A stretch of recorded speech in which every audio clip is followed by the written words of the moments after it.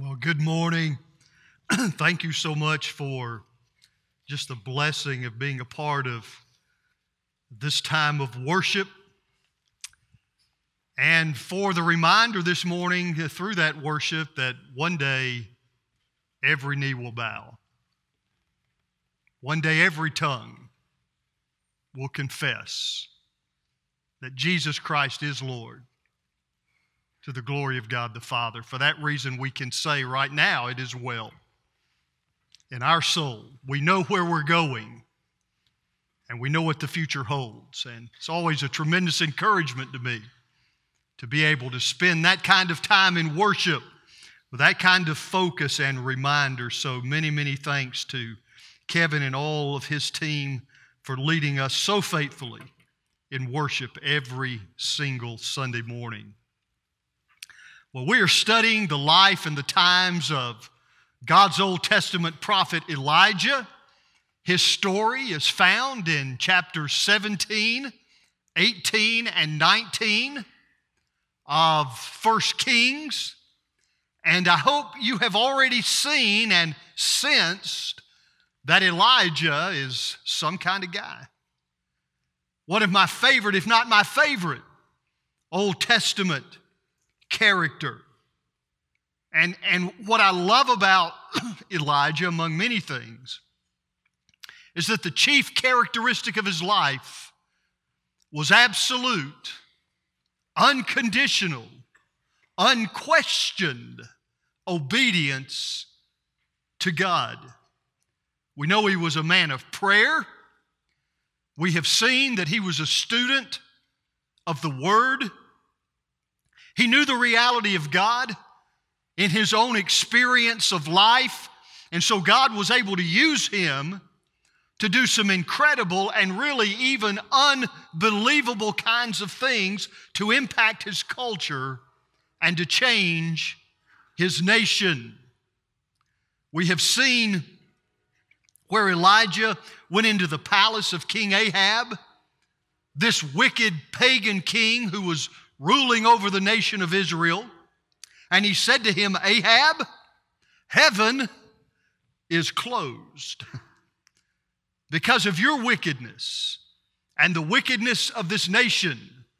There's going to be no more rain in this land. It will not rain again, king, until I say so. Now, let me tell you, that took some courage. But Elijah was not afraid to stand up and confront his culture. He wasn't afraid to proclaim, "Thus saith the Lord," because he had the courage of his convictions. He knew what he believed. He knew who he believed in. And so he never shrank back from acting on those beliefs, no matter the opposition that came his way, no matter the risk, no matter the danger, no matter the cost. Can I tell you something this morning? I don't see a lot of that today. I don't see a lot of Elijah kind of folks today. You know, for many of us, when we die and they put a tombstone over us, that tombstone will stand not as a monument to greatness, but rather to mediocrity. We were born, we grew up, we finished school, we got a job, we had a family, we got old, and we died. The epitaph for many of our lives, church, will read just like that. Oh, there may be a few variations along the way, but our story will largely be the story of the unremarkable and the mediocre because we opted for a non-controversial, safe, innocuous, savorless, unexceptional, totally predictable Christian life. We never stirred the pot. We never went out on a limb. We kept the status quo. We held ourselves back, and in the process, held a lot of other people back. Our impact, scarcely noticed, except for a few close friends and family. That scares me to death.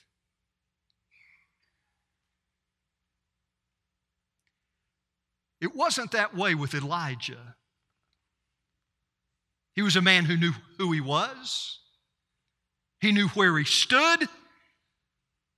He knew who he served. And so he didn't care what other people thought. He didn't care how many might have been against him. He didn't back down, and he didn't back up for anybody. And that's because he was a man of conviction. Not a word we hear a lot about today. A man of conviction. And you know, there is no story, I don't guess, anywhere in all of Scripture, certainly not from the life of Elijah, that illustrates this any more than the story we're going to begin looking at this morning in 1 Kings chapter 18, sometimes called the Battle of the Gods. We're going to spend several weeks looking at this because there's a lot here. Let me give you some background as we get started from 1 Kings chapter 18, verses 1 through 6. In 1 Kings chapter 18 now, 3 years have passed since Elijah burst into the palace of King Ahab and said, "Ahab, heaven is closed." For 3 years now, there has been no rain. And Israel was in a time of unparalleled drought and famine. It's a very difficult time. Verse 2, I listed for you there, says that the famine was severe. And this is a word in Hebrew that means it was as bad as it could possibly get. There were terrible things happening in the nation because for 3 years they had been without rain. In fact, if you look down at verses 5 and 6 of 1 Kings chapter 18, you can read that things were so bad that King Ahab himself, now here's the king of the nation, having to go out in search of grass to feed his own livestock, to keep his horses alive so he wouldn't have to kill them. Let me tell you, when the king has to do something like that, you know it's a bad situation. And it was a bad situation. So not surprisingly, the king is out to get Elijah, and he wants him badly. In fact, you can see as you read through this story, and I think in my own mind that when Elijah first came into the palace of the king and said, "Hey, it's not going to rain, we're shutting down heaven," the king probably sort of just laughed that off. "Yeah, right, Elijah, sure. I mean, nobody can shut down heaven." But now that it hasn't rained for 3 years and things are so bad, the king is really trying to get Elijah, and he wants him. If you look at 1 Kings chapter 18, verse 10, you can actually read there that the king had sent people out into every nation and in every kingdom to search for Elijah. So the king's out to get him, but the king can't find Elijah because God is protecting his prophet. But God is getting ready to do something here of great significance. So let's look at this encounter between Elijah and Ahab, okay? Ahab can't find Elijah, but Elijah is going to find Ahab. Let's look together at 1 Kings chapter 18, verses 1 and 2. It says, after a long time, in the 3rd year, the word of the Lord came to Elijah saying, go and present yourself to Ahab, and I will send rain on the land. So Elijah went to present himself to Ahab. Now, don't miss the significance here. Here's Elijah. He knows that the king is out to get him.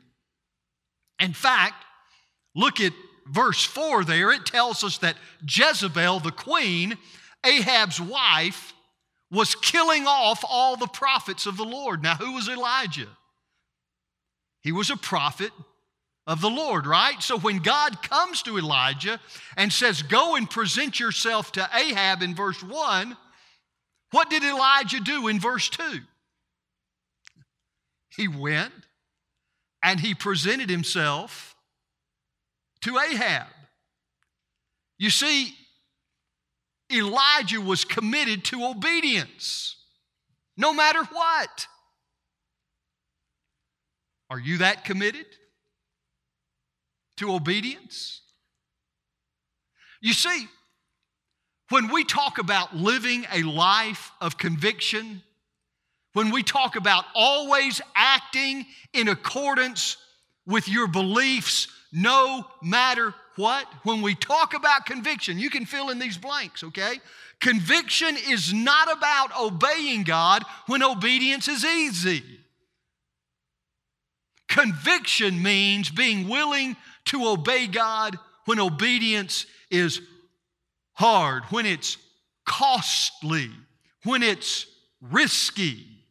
Elijah was committed to obedience even when obedience was hard, even when it could cost him his very life.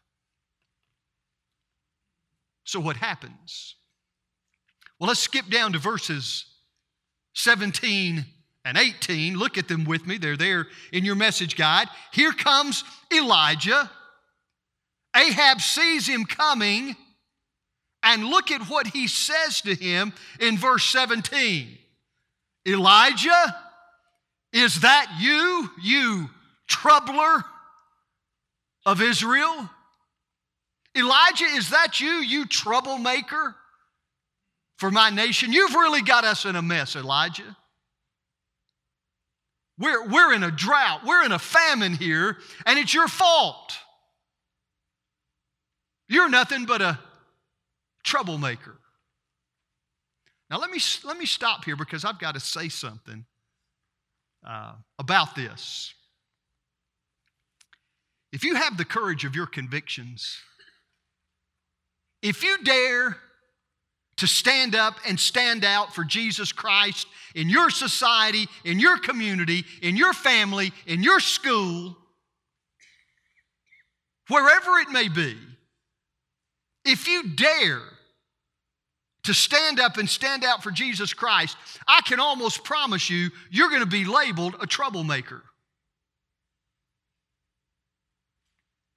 You're going to be labeled a troublemaker because men and women of conviction are not content to live and let live. They are willing, when necessary, to stand up and say, thus saith the Lord. So King Ahab says, Elijah, you're a troublemaker. But in verse 18, Elijah says, whoa, hold on there just a minute, king.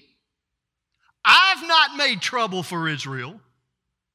You have made trouble for Israel. You're the troublemaker. In fact, Ahab, your whole family's troublemakers. Your daddy was a troublemaker. Your mama was a troublemaker.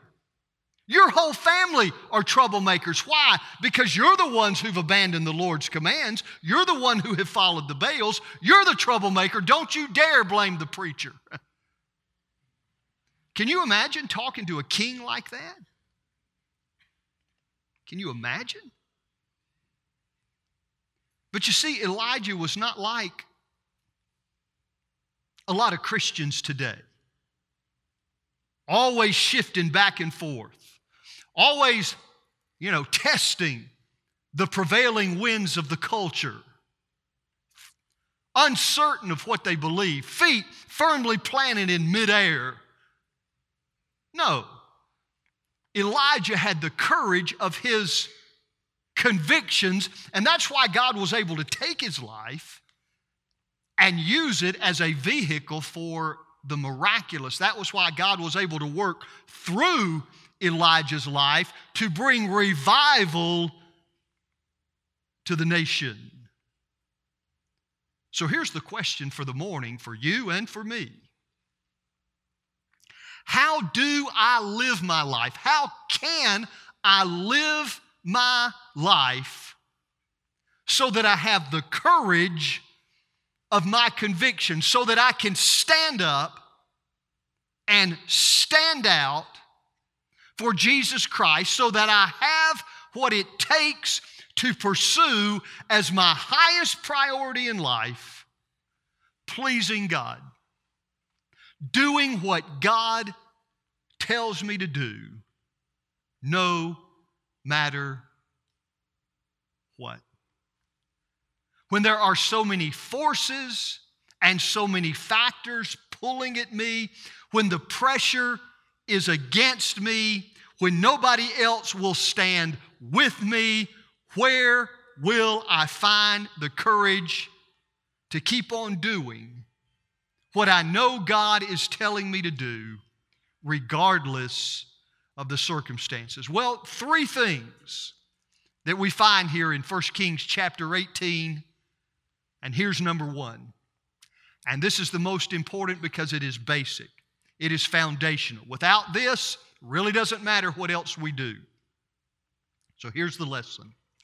I can live a life of conviction when I am totally committed to the person of God.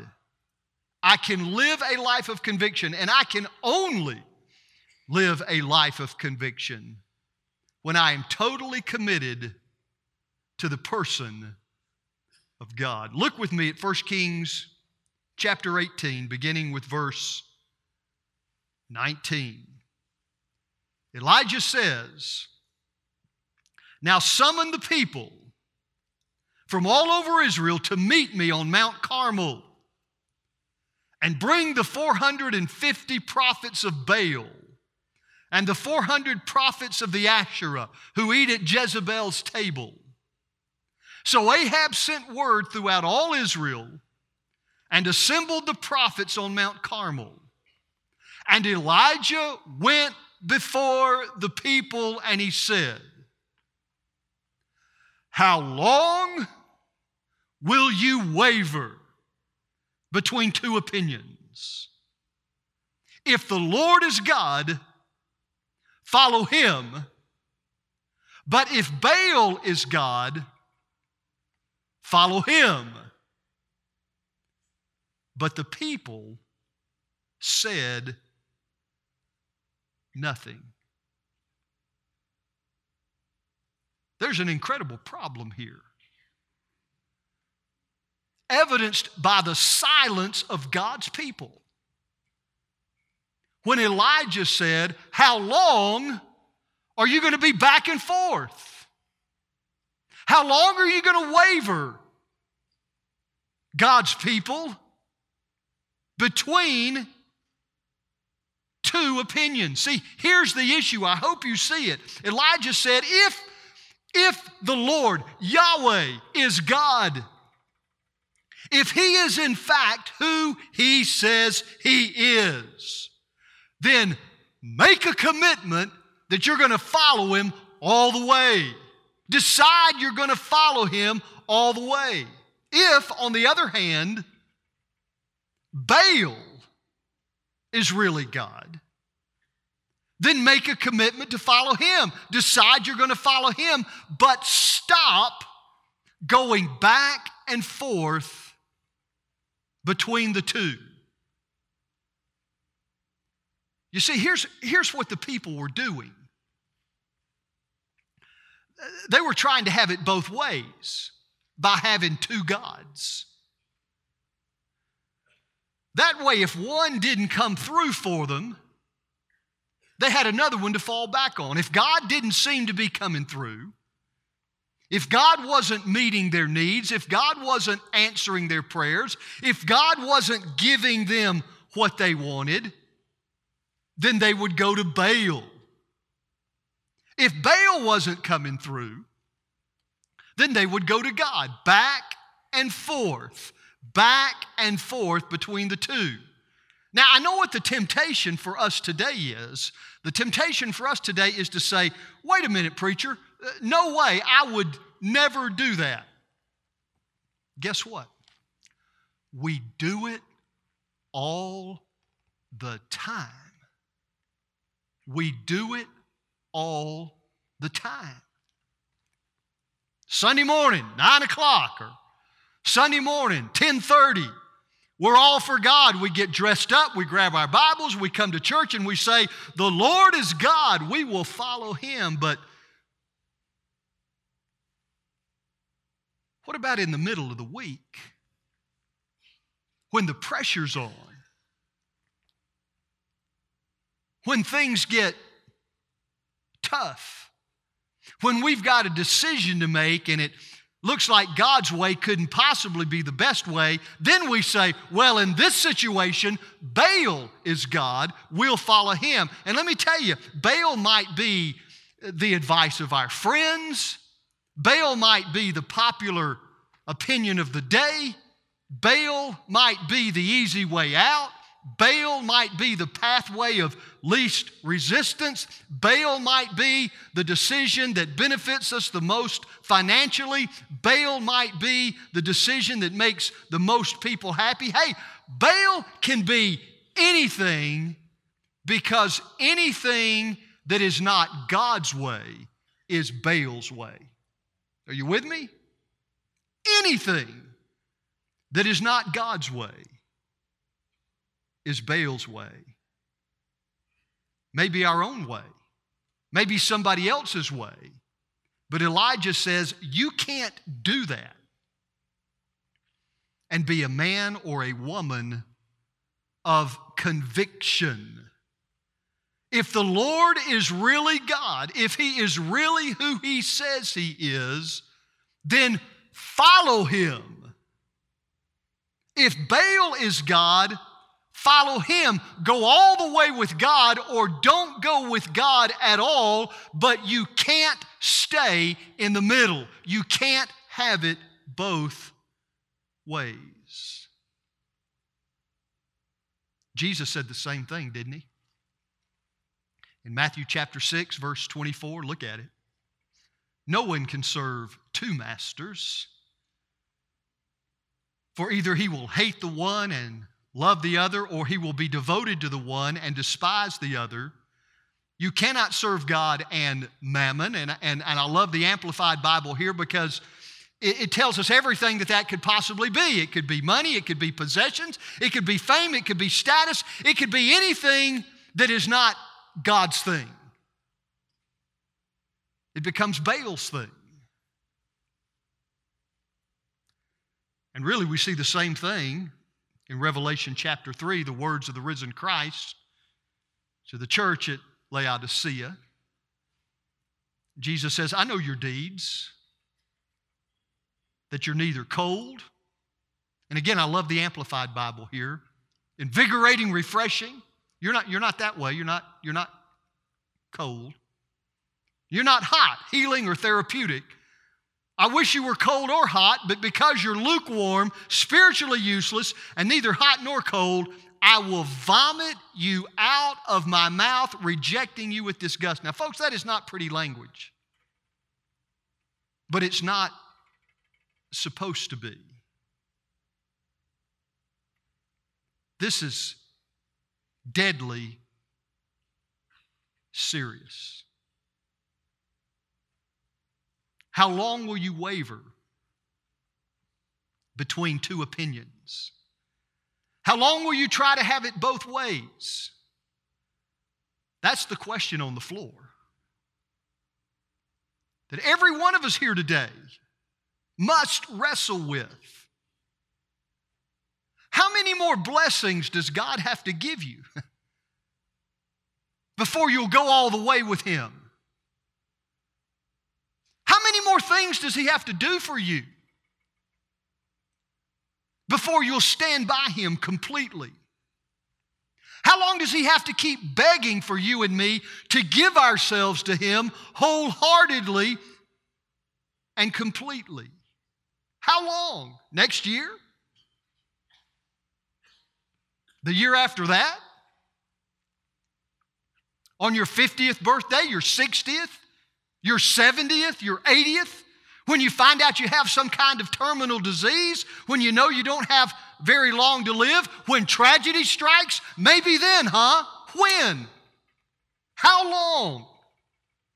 How long are you going to fluctuate back and forth?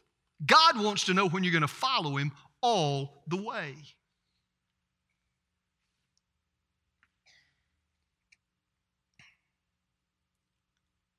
I've heard recently this question from within this congregation. It's been said in a variety of different ways, but basically, to sum it up,